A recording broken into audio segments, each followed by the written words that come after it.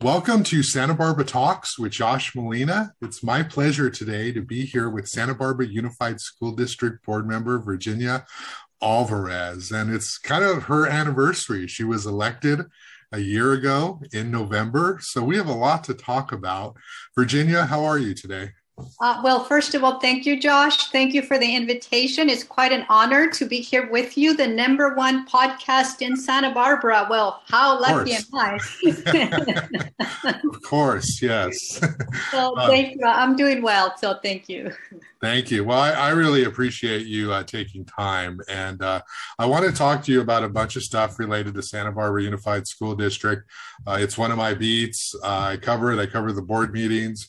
I'm always looking for stories there. And recently we had this story break, and for a lot of reasons, it's sort of controversial because it's one of those things that people were kind of upset that the info got out there, and then I wrote about it, and people are talking about it, and then it's out there on social media. But the Santa Barbara Teachers Association did this survey of its members, and I think it was a little close to 700 people. About 315, 16 people responded. And it was meant to be as constructive criticism for Superintendent Hilda Maldonado in the context of an evaluation that is upcoming. However, the document was given to the board members. It was also given to members of the public, and I got a copy. Members of the public, gave it to me. And so it's newsworthy because the document is very critical of Superintendent Maldonado. So let's just start there. You ran on a platform of, you were kind of an outsider. You weren't part of the inner circle. You weren't somebody who was going to go in there just to get along. You were there to bring your knowledge, your experience, both, as a professional, but also, your personal story, experiencing what many of the children are experiencing in the district. What was your take on this survey? Let's talk about your reaction as a board member when you find out that the superintendent has these kind of feelings directed at her. Well, first of all, thank you. Thank you for asking that question. I know that's probably in a lot of people's mind. What I can tell you and assure you is that I read every single comment that was given, and I appreciate the comments that people are saying how they feel. I am extremely sad that it ended the way it ended on social media, because that is not okay. It's not okay for anyone, any individual, to be given that kind of treatment, regardless of whatever the circumstances may be. So that makes me very sad that somebody made that decision. In addition to that, I also believe that the individuals who answer the questions, I do not believe that they intended for that to be in a public platform the way it is. So I'm also saddened about that. What I can tell you now as a board member is that I've read every comment. I take it extremely serious, and I will do whatever I can to contribute to a good outcome for everyone. Mm-hmm. That I can promise you. Yeah. For no matter who it is, to have the open-ended questions with that kind of narrative, you could do a survey of just about anybody and find people who will respond negatively. Were you surprised, however, at the extent of the feelings toward the superintendent? She's new. She's a recent hire. And we know, let's be honest, superintendent jobs are tough. There's no superintendent out there who's like, oh, I had a great 20-year run and I never had any problems. The length of time that a superintendent serves is sort of limited. So we know that it's a tough job. It's not an easy job when you're dealing with family members, children, their parents. These are the most personal, volatile emotions that we get in a society when we have our children involved. So I always say, kids bring out the best in adults and the worst, because we can be really emotional.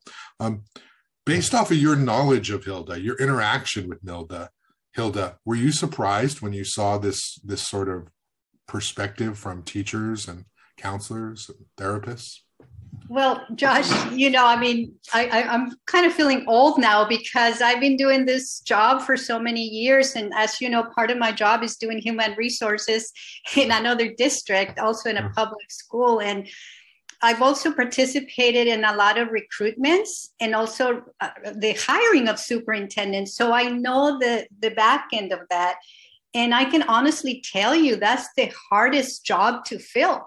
Yeah. For any district across California, and especially in California. I mean, people joke around that California, it's its own country because not only do we have, of course, all the personnel laws, the labor laws, all of that, but we also have the education code, which no other state has, only California. And then on top of that, you have the collective bargaining agreements. And on top of that, Hilda came at a time where it's the pandemic. Oh my goodness. I mean, no superintendent around the world had ever been in that situation. And that brought forward, as you mentioned, everything that you mentioned, as a parent, as an employee myself. I mean, I know a lot of teachers. My world is around teachers. I can't remember when I haven't been around teachers. And everything changed for everybody. So the emotions are really high. There's burnt out, Josh. I'm going to tell you, there's total teacher burnout out there. Employees are tired. Now look what they have to do now. Not only do they have to teach like before, because there's still expected outcomes, academic outcomes, that's still expected. They have to monitor that kids are not next to each other, that they're separated, that they're wearing their masks. They have to, like admin has to do COVID testing now. They have to do tracking. They have to be calling parents. Josh, it's a whole different world. So you put all of that together and the emotions are really, really high. So I take that into consideration every single day because I live it. You don't need to tell me, I see it. And my husband works at a school. He sees that as well. Like I told you, I have a lot of friends, and education cannot be the way it was.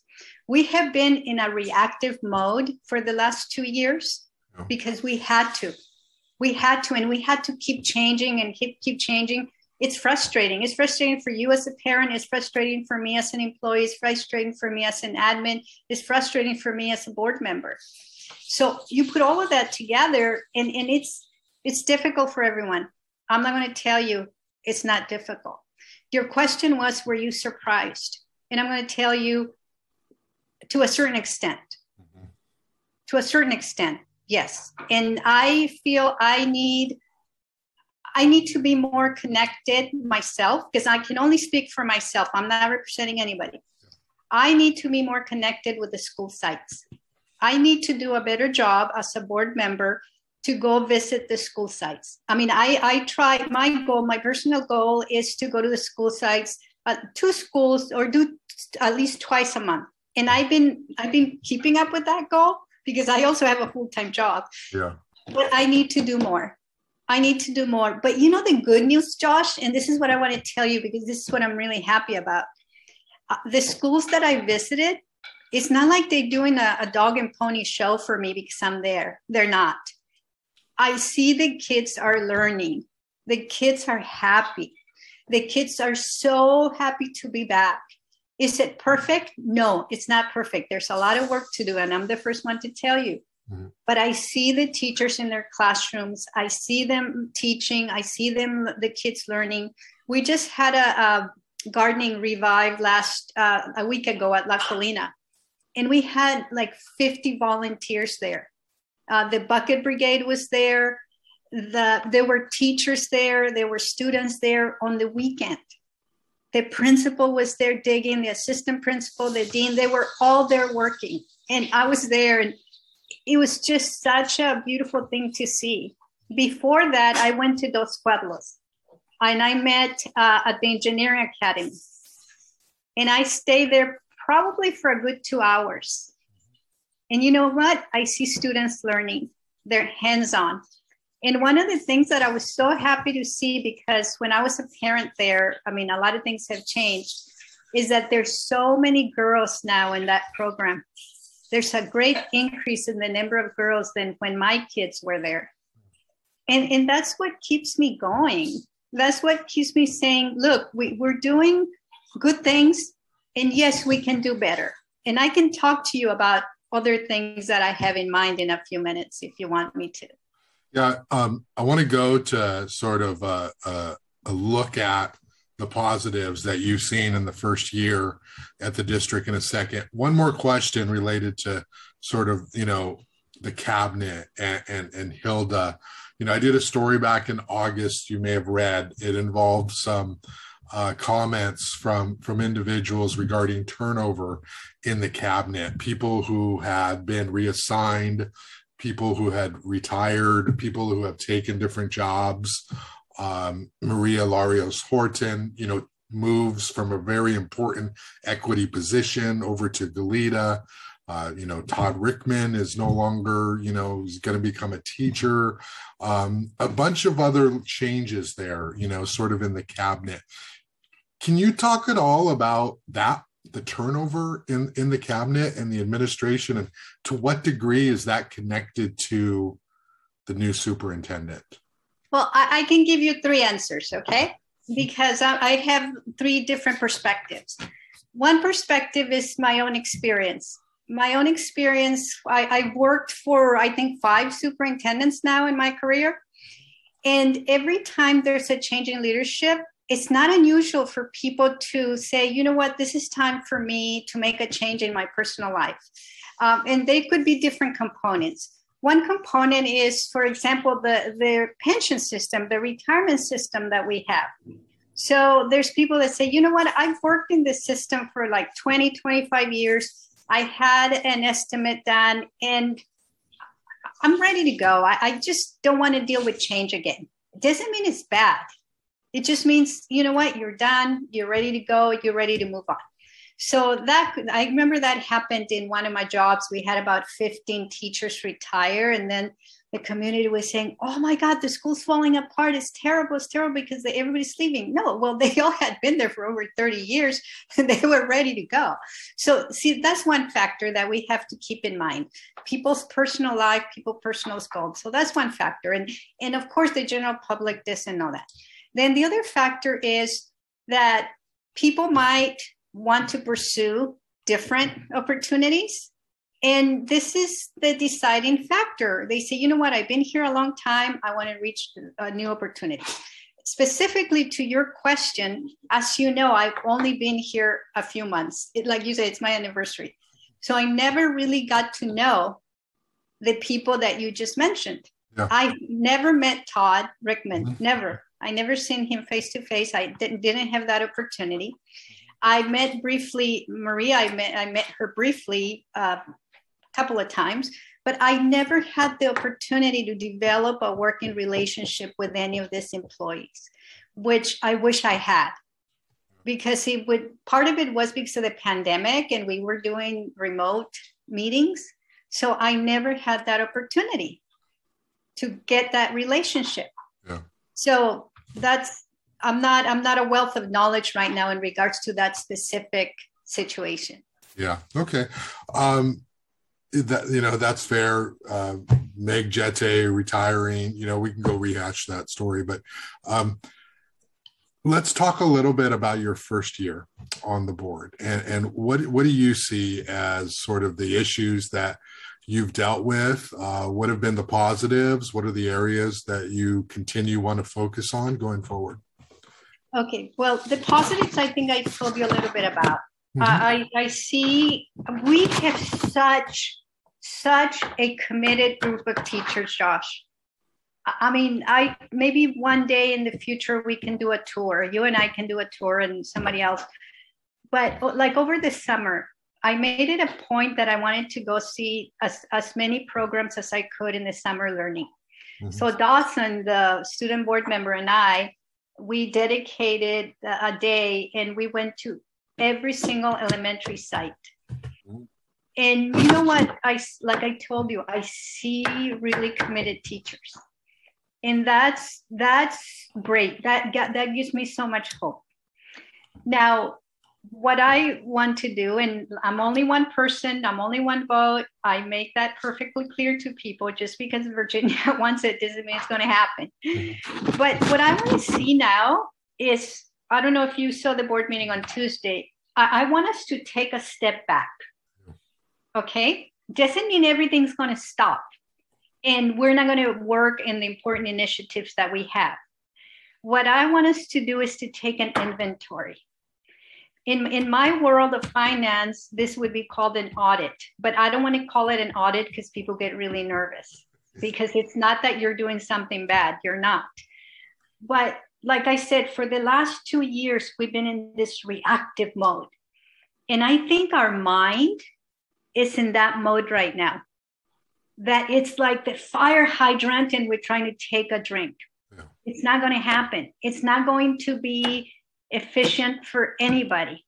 And like I mentioned before, there's teacher burnout, there's office staff burnout. I see admin, they're tired, Josh. They're tired, and understandably so.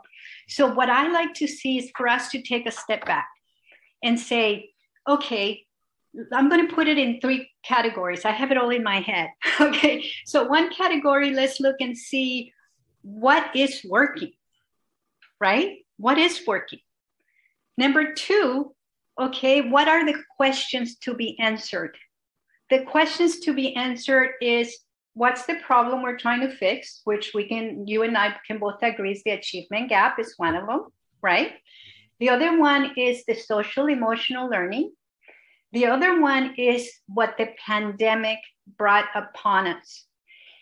And of course, we have to think about finance. You can never do anything without your finance, but that's a given, okay? So I'm not going to talk about that because that's a given. And then the other one is, how are we bringing our partners into this thought? Who are our thought partners? Our thought partners are the teachers, the principals, the cabinet, and the students. And what about parents? You need to have a clear picture of all of that before you can start building another system. And the opportunity that we have before us now is that we have to look at all of that, because teaching cannot be the same it was before the pandemic. It's not going to be the same. As much as we want it, it's not, because the students are not the same. The 6th grade students, the kids that were 6th graders during the pandemic are 8th graders now. They didn't learn how to be in junior high. They didn't learn that transition. You know, the kids that were in kindergarten, we have to really be honest with ourselves and say, did they really have a good foundation in early literacy? Do they even know how to read to advance? What about mathematics? Anyways, and we need to say, okay, how is this working for different populations? Once you list all of that, then you say, okay, who do we need to bring in? Well, number 1, you have to bring in your teachers. You have to bring in your principals. You cannot be making a decision without that input. I mean, I have a long list of things here that I wanted to share with you. And one of the things is that the long-term consequences of the pandemic are starting to show. And if they're starting to show, we need to make a shift. You can no longer be this reactive board, this reactive teaching. Now you got to be the proactive person. You have to integrate sustained attention to mental health, to reading, to writing. And that's the part that's why I say we need to take a step back. Not that we're going to lose focus or that we say we're done, but let's take a step back. Let's talk to the teachers. Let's talk to the students. You know, I really miss not having the principals at the board meetings. I haven't met a lot of the new principals yet. Yeah. And like last week, we had the single school for student achievement, the plans for each school. And we don't get to talk to the principals. Yeah. We read the report, but we don't have that interaction with the principals. And to me, that's missing. Yeah, it would there. I remember there were reports from school sites, student reports. Students would talk about what was going on. The student leadership at the high schools would come give a report at the beginning. It would be nice to have a superintendent come, or sorry, a principal come and sort of give an update. We don't really see that with the pandemic anymore. Hilda's done sort of the cultural awareness. We've had some performances, and that's nice. But yeah, that is a good point. What would the format, like, let's say, talking to teachers, including them, are those town hall forums? Are those focused meetings, with just certain board members? Or, I mean, how would you do that? How would that play out? Well, I think, like I said, there's different components, and that's why I when I talk about the order of operation, because that's what makes sense in my head, is that you have to start, first of all, what are you looking for, right? That's what you have to start. So that's what I put in my first quadrant. I put, okay, what's working? What are we doing? Number one, right? What's working? What do we want? And how are we going to get there? And I think we need to determine that as a board first. Yeah. And then from that direction, then I would say, then the superintendent brings the how. And what I would like to see is, okay, we all agree that we want to focus on equity, right? Equity in learning, equity in teaching. So we all agree on that. What we need to figure out is the how, and to make sure that there's no unintended consequences. That those unintended consequences are not that you are going to dismantle a program that is working well and that is helping a lot of kids. And that's the fine line. And that's the part that I feel a great responsibility as a board member, Josh, to make sure that I'm addressing the needs of kids like myself, while at the same time addressing the needs of students who might be a little bit higher than me, or maybe even lower than me. Do you see? And that's where I'm trying to get at. And for me, the way I see it, the way for us to get to that point is to determine, okay, this is what we need. We need to figure out what's working well. We need to figure out what we want to do, these questions that we need to answer. And we are going to have a collaboration with the teachers. Because if the teachers are not in the room, it's not going to work. Yeah. I guarantee you that 100%. The teachers have to be in the room. So once that, for example, let's say cabinet takes the lead on that, right? Because they're the ones that are going to have the discussion with the teachers. They should have a really passionate discussion.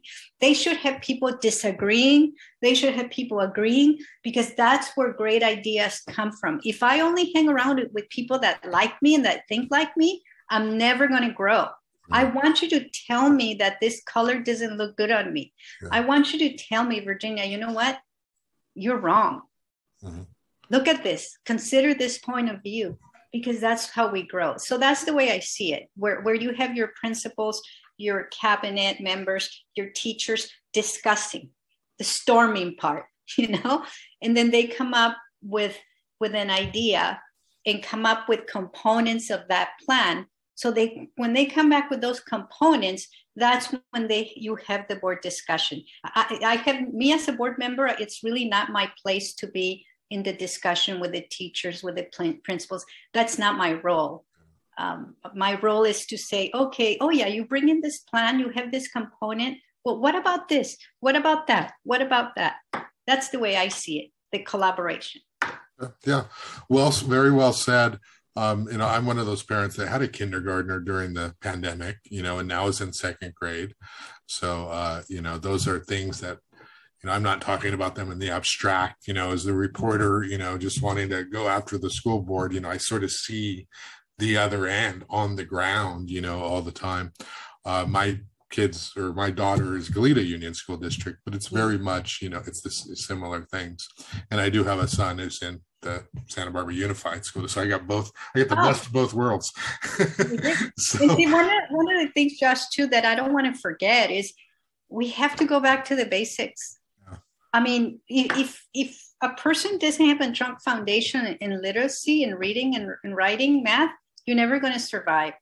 I always get such a kind of a surprise when people tell me that they're saying you don't understand equity, you just don't get it, you're hurting kids. And I said, look, I believe you me, I get it. One of the things that helped me to be somewhat successful, quote unquote, in school, because I mean, it's not like I was greatly successful. You know, I graduated from high school because I had a really strong foundation, Josh, in my maternal language. I was a fluent reader in Spanish, and I knew my math facts. I knew my timetables. I knew addition, subtraction, you know, that sort of thing. I bet you $1 million, Josh, that if I did not have that foundation, I would not have learned. I would probably have not even graduated from high school. And I think we need to get back to those basics. Yeah. You know, and you're right that there are many people who see equity as focus on some and take away from others, and that narrative has to be changed. That equity is about meeting all kids where they're at. So if you happen to be a parent who thinks, well, my kid is over here and I don't want those kids to be taking away instructional time from my kid, you want to meet those kids, you know, meet them where they're at, challenge them so that they can reach their standards. And then there's this other perception with equity that with certain kids, there's not high standards, that you're just going to make them feel good in the classroom, but you're not going to teach them critical thinking, or you're not going to teach them what they need to learn to be successful. So there's that other misperception. So there's all of this misunderstanding that takes place around the world of education, because most people only know what they know, right? Wherever their kid is at, that's what they know, but they don't really know what other people are experiencing. So, you know, that's the piece, that's the puzzle that everybody's trying to solve. Can you talk real squarely about equity and high standards? Because I hear that all the time. Oh, the board wants to lower standards. You know, during the vaccine, during COVID, nobody could fail a class. Remember that? Remember how controversial it was everybody's going to get a C or better. Oh, how could you do that? That's going to hurt. You know, some people will be like, how that's going to hurt my kid's ability to go to a university. And that's going to scar them forever academically. Can you talk about the correlation between equity and the people who we're trying to help, you know, with the achievement gap, and still having high standards, and how those go together? Well, first of all, let me tell you, I think we can do that. Yeah. Is it easy? No, it's not easy. I'm not going to kid myself or anyone else. It makes me think, I'm here, just bear with me a little bit. I just have to tell you a little story, because it reminds me of when I was in 9th grade. So when I was in 9th grade, you had to take swim lessons. And I never learned how to swim. I had never been in a pool till I was in 9th grade at San Marcos High School. So I didn't even own a bathing suit, Josh. And then I'm in a class where you have kids who were already in the swim team, who were already in other aquatic sports. So how was I ever going to be at that level? No, because of course that class was only 1 quarter. So no matter how hard I worked, I didn't know the basics. I had the desire. I was there early. I was, you know, my dad, we went to Kmart at the time and he got me a bathing suit. But no matter how hard I work or how committed my parents were, I was never going to advance to the level where my peers were already in the swim team. So I remember the teacher, what she did was what we call now differentiate, right? Where they teach at the different levels. So what she did is she had the students who were very advanced, she gave them their assignment, what they had to do, right? And then she worked with the kids that were in the middle, and she would have some of the kids that were already advanced help the ones in the middle lane. And then she got in the pool with me and a couple of other kids. And she was showing us how to blow bubbles and how to float while you have this other kids going, with the breaststroke. So that's what makes sense to me. That's how I understand it. Where we don't have to stop the kids that are saying, okay, you cannot swim fast anymore because Virginia is learning to blow bubbles. That would be taken away from them. On the contrary, we are going to look for ways so that Virginia can get in the middle lane and then getting in that lane without being ran over, right? Mm-hmm. And the way to do that as a board member, I feel my responsibility is to look at everything, to interrogate the curriculum. Let's ask questions. Is the curriculum meeting the needs? Number one. Number two, are we providing the resources for the teachers, the right resources for the teachers to carry out that job? And are we providing the resources to the principals to support that job? And what do I mean by that? Well, Josh, look, when I was in swim class, it was a very large class because PE classes are usually larger. You cannot have the same number of kids in a, let's say, like me, I was in the remedial reading class. And it wasn't remedial because I was, and I don't know what it's called now, if that's politically incorrect now, but not because I didn't know how to read, because I didn't know the language. Yeah. But being in that small class in the reading center, what they used to call the reading center, we only had about 10 or 12 kids and one teacher. And being in that class, Josh, I was able to get that attention, that individual learning. And then I was able to transition to the regular English class with my peers, with the native speakers. So I feel that we as a board, or me personally, because I can only speak for myself, need to look at how we can help the teachers carry out this task. Whether that could be smaller class sizes, maybe. Whether that could be additional support in the classroom, maybe. Or maybe I don't know because I'm not the expert. The teachers are the ones doing the job. I'm not. Yeah, small class sizes are such a, I'm such a believer in them. My son went to an independent school from K through sixth grade. 11 students, 12 students, 15 students. The amount of teacher time that all the students get is amazing, So, I mean, that's something right there. If there's a way to have smaller class sizes, you will see results instantly, immediately, with that. And then to go back to your point about being fluent in your native language,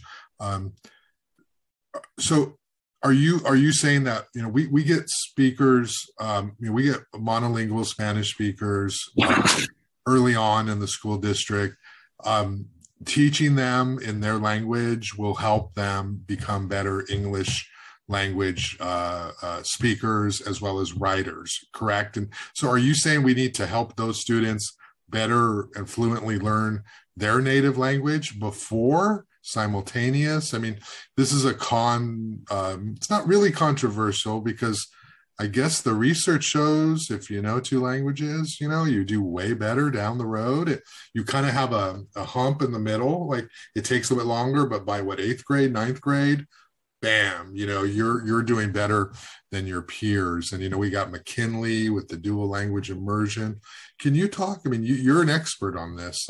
How important is it to be teaching Spanish to students who speak Spanish in the home when they go to school? Well, I don't want you to call me an expert because I can tell you I'm an expert in my own personal life, but I'm not an expert in teaching. Well, I think I don't think there's one answer to that, Josh. Okay. Because I grew up with two teachers in my house. My aunts were teachers. So while kids came home and they would go to play, I had to learn my timetables. I didn't like it at the time, but I'm grateful now. And when I came to McKinley, they didn't have any programs like they do now. Everything was English, full immersion, 100%. So if you ask the academic experts, they're going to tell you I did not learn the proper way. I didn't learn English the proper way. And they're probably right. Because the way I learned is we had this wonderful, beautiful lady whom I love because she helped me so much and she was so kind. She was what you would call a paraprofessional. So she would come and pull me out of the class, and then she would work with me on the hallway and she would help me memorize the words. So, and if you ask the teachers, they'll say that's not the right way to learn. So is it important for kids to have a full understanding of their maternal language? I would say it's important for kids to be literate, to know how to read and have the basics, because we have kids that come from other countries, not just Spanish speaking countries. I mean, I know kids that speak Arab, and we don't teach them in Arab, do we? So I would say what I would like to know more is how are we teaching kids to read, to learn how to read? Because if we teach kids how to read, later on they will read to learn. And if we teach kids the basic mathematics, then they're on the right pathway. Because Josh, let me tell you, it's impossible to catch up and keep up. I can tell you that from my swimming class. I was never able to catch up and keep up. Yeah. Let's talk a little bit about your story. You know, you talked about it when you ran for office. The media covered it very well. But you are an immigrant to this country, and you've done an amazing job, navigating the public school system, and people point to you as a success story, right? And can you talk a little bit about how your challenges and how difficult it was, and how were you treated in the public school system? You mentioned an amazing teacher here that helped you, right? But what was your experience like coming to the country and not really knowing English? Well, thank you for bringing that up. I mean, let me tell you. So I'm going to give you the highlights, obviously. So when I came here, I would have been in fourth grade. However, one neighbor told my father, "Oh, no, don't enroll her in school. Just wait till the next school year." And my dad didn't know any better. So my parents say, "Okay, well, you're just going to hang around at home." And I said, "Well, okay, whatever your parents say." So I basically wasted months and months in home instead of being enrolled in school. So by the time I got enrolled in school, I was the principal or whomever said I needed to be in fifth grade. So in fifth grade, I was one of another student who did not speak any English, a Chinese girl. So they called the Chinese girl and the Mexican girl. So both of us were literally in the back of the class because the teacher just had no clue what to do. So the teacher would go on with his lecture and we didn't know. We just sat there being the good kids that we were. We just sat there and listened. And then the teacher started doing math. And then nothing was happening. So I raised my hand. And then he went like this. So I went up to the chalkboard back in those days. And I started doing the math. And that was the common language that I had, right? And that's how kind of like the teacher became aware of me. So at recess, he would walk out with me, hold my hand, and then he would look for kids to play with me. And he would say, "You need to play with her." And I have to tell you, most of the time I was by myself because if my friend wasn't there, then it was me by myself. Anyways, fast forward, the lady that helped me to memorize things, and then my dad bought me a Spanish and English dictionary. So I would look up words that I didn't know, and then I would watch KYT. I watched the news every single day, and then I would repeat what they said. Yeah. So I learned really fast, but I was never at grade level. And that's what's happening right now, Josh. That's what's happening too, because We say, okay, kids are now reclassified. Now they're moving to the regular English. Yes, but they're still, you're a sixth grader or a seventh grader, you're at third grade level. And that's the part as a district, as a board, I want us to look at. And I want us to have a plan and say, how are we going to take those kids that are eighth graders in an English third grade level and bring them up? So anyways, I went through junior high, high school. I never knew I could go to college. I never knew I had so much potential, Josh. I loved math. And when I was, I think at the beginning of 10th grade, there was this teacher, I don't even think the teachers are around anymore. They said, oh, congratulations. You don't have to take math anymore. You met the requirement for graduation. I said, what? But I didn't know. I didn't know any of those things. I was one of those kids that fell through the cracks. I graduated from high school because I loved to read. I did well in my classes. And there was one teacher, there are two teachers actually, Mr. Moser and Mr. Starfest, who were always saying, you can do this, read this, read that. And I actually focused in the career technical education classes. I took a lot of typing, I took accounting, I took bookkeeping, because I never knew I could go to college, Josh. No one ever said, oh, the Mexican kids can go to college. So I was at such a disadvantage, even though I had the potential, the capability, the desire. And also I never knew, how am I going to pay for it? You know, I had the desire to do it, but my parents couldn't afford it. I mean, I've been in the workforce since I'm not joking, since I was in junior high, I've been working. So right after high school, I went to what they called Santa Barbara Business College. I don't even think it exists anymore. I had a full time. And then eventually I went back to school, to City College. I love City College. I did all my GE. Eventually I got my bachelor's, and I have 2 masters now in business and finance, because that's what I love. That's what I had. Yeah. But I never had that opportunity. Yeah. And I believe you. I always tell people, you know, occasionally, you know, at this age, people will come up. What did you get on your SATs in high school? You know, be asked, you know, and my wife, you know, early on, you know, 20 years ago would ask me, and I tell her, I never took an SAT. No one ever asked me to take. I don't even recall the question coming up, like SATs are coming. Like, obviously I heard the term on television and other people had talked about the SAT, but it was never a thing where anyone ever recruited. And our situations, you know, I'm first generation, so I was born here. Okay. My father was born in Mexico, so we're a little bit different. But I was the same thing when I was majoring in accounting. I could, you know, spreadsheets, right? And I took computer classes and office classes, and I went to Santa Barbara City College, and I'm like, I can do this. At least you found a teacher kind of in high school. I didn't find a teacher. No offense to all my teachers in high school. until Community City College. The first teacher I found who said, you have potential. You can do it. You know, and in fact, it wasn't even like that. It was like, why aren't you? Like, why do you have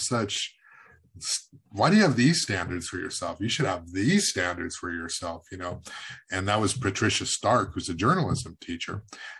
So here I am, you know, 18 years old before somebody actually said, you can do this, you know? So obviously we're all going to say it's better now, but I think if we're being honest, there are still kids in the system where they're going to go all the way, and they're never going to have somebody say, you know, you need to do this and you need to go to college and I'm going to help you, you know, and all it takes is that little invitation, that little path. And, you know, people like us, we don't need the big doors, right? We just, the little path, we'll figure it out from there, you know? So, you know, I think that that's a good goal to have, you know.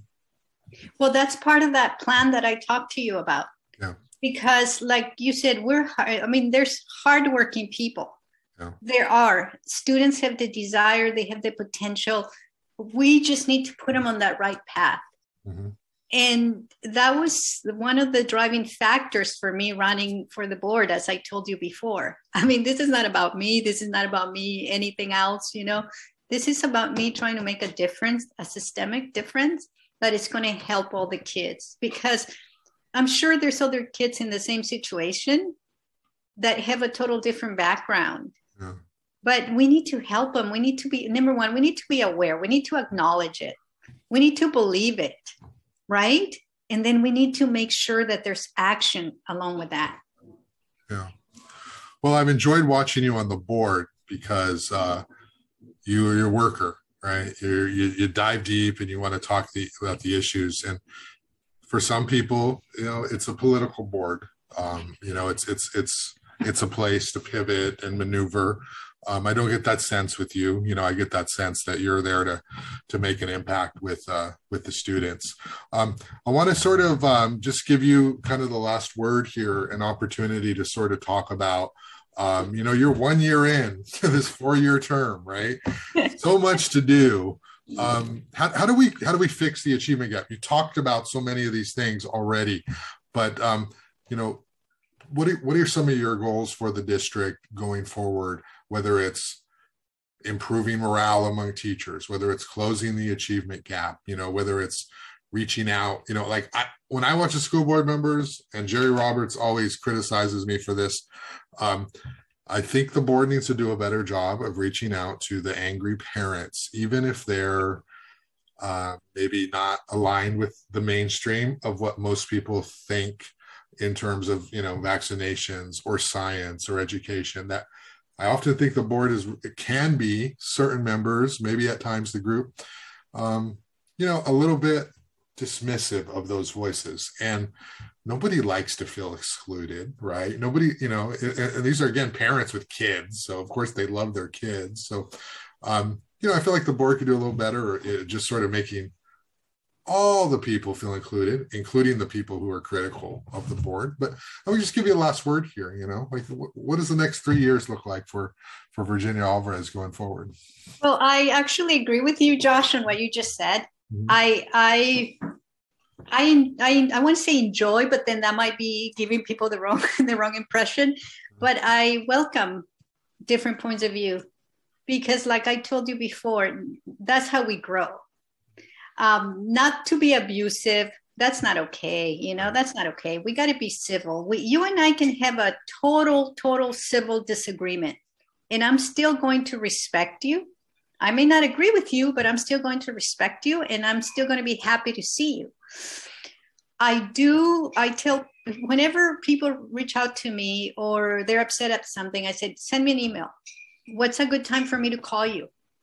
And even people that are really angry at me that have done that, I try to reach out. Except when it becomes threatening, then that's where I draw the line. That's not okay.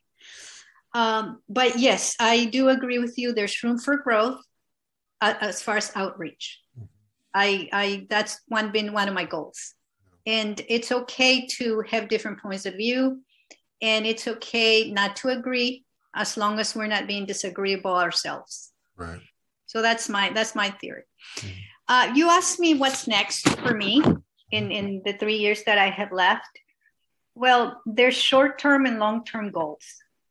The short-term goal is, number one, to listen to teachers and students right now. We have to listen, or I can only speak for myself. I have to listen to teachers and students.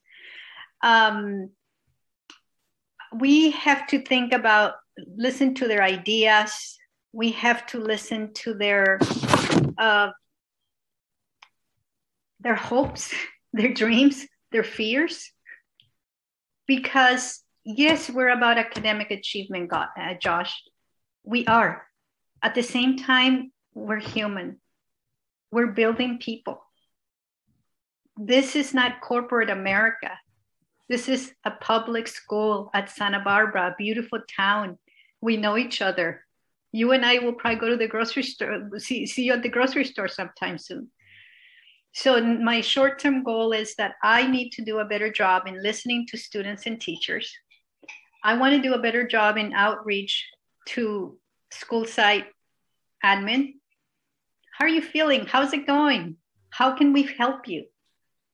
And I want to do a better job also in the outreach to the community. In that part, I'm not sure how right now because of the limitations that we have as far as the pandemic. My vision, my goal is to someday have a study session just about communications. We're not going to solve any specific issue. We're not going to talk about the achievement gap. No, I want to know, Josh, you as a member of the public, as my constituent, how we can do better to communicate the way that's going to work for you. Because the way that works for me, now it doesn't work for you. So that's another goal. And then the big goal is what I just told you. Come up with a really sustainable plan about meeting students where they're at. The basics, the early literacy, the reading, the writing, the mathematics. Because Josh, if you have that, you're gonna fly. If you have those three components, you can be in whatever other classes because you have that strong foundation. I keep thinking when I was learning to blow bubbles, to float, once I got that, I was able to go across the pool. And then I can do the hard work. Then I can come and practice every day. Then I can catch up, because if we don't give you that, it's not going to happen. So that's the third point with the plan that I have in my head. And of course, then, we also have to look, we have to, at some level, change the goals of teaching and learning. You can't say these are the goals today and you're going to stay with those goals forever, because things evolve. And then the other part is we have to communicate with stakeholders who are not in school every day, because it's our own world, but they have a different perspective. And then we need to partner to seek sustainable change. We need to partner with community organizations. We need to reach out to our elected officials. And we need to reach out even to Sacramento, because sometimes we need changes at that level. So that's the way I see it. But, it's 3 years. It's not 20. Well, I really appreciate you taking the time. This time really flew by. I feel like we could talk for another hour. We could. So we'll have to do this again soon. So I appreciate you taking time to sit down, address some of the news of the day, but also the longer term, much more important issues that parents and families and people in the community are looking forward to solving. So thanks a lot, Virginia. I really appreciate your time. Well, thank you, Josh. Take care of yourself. All right. Thank you.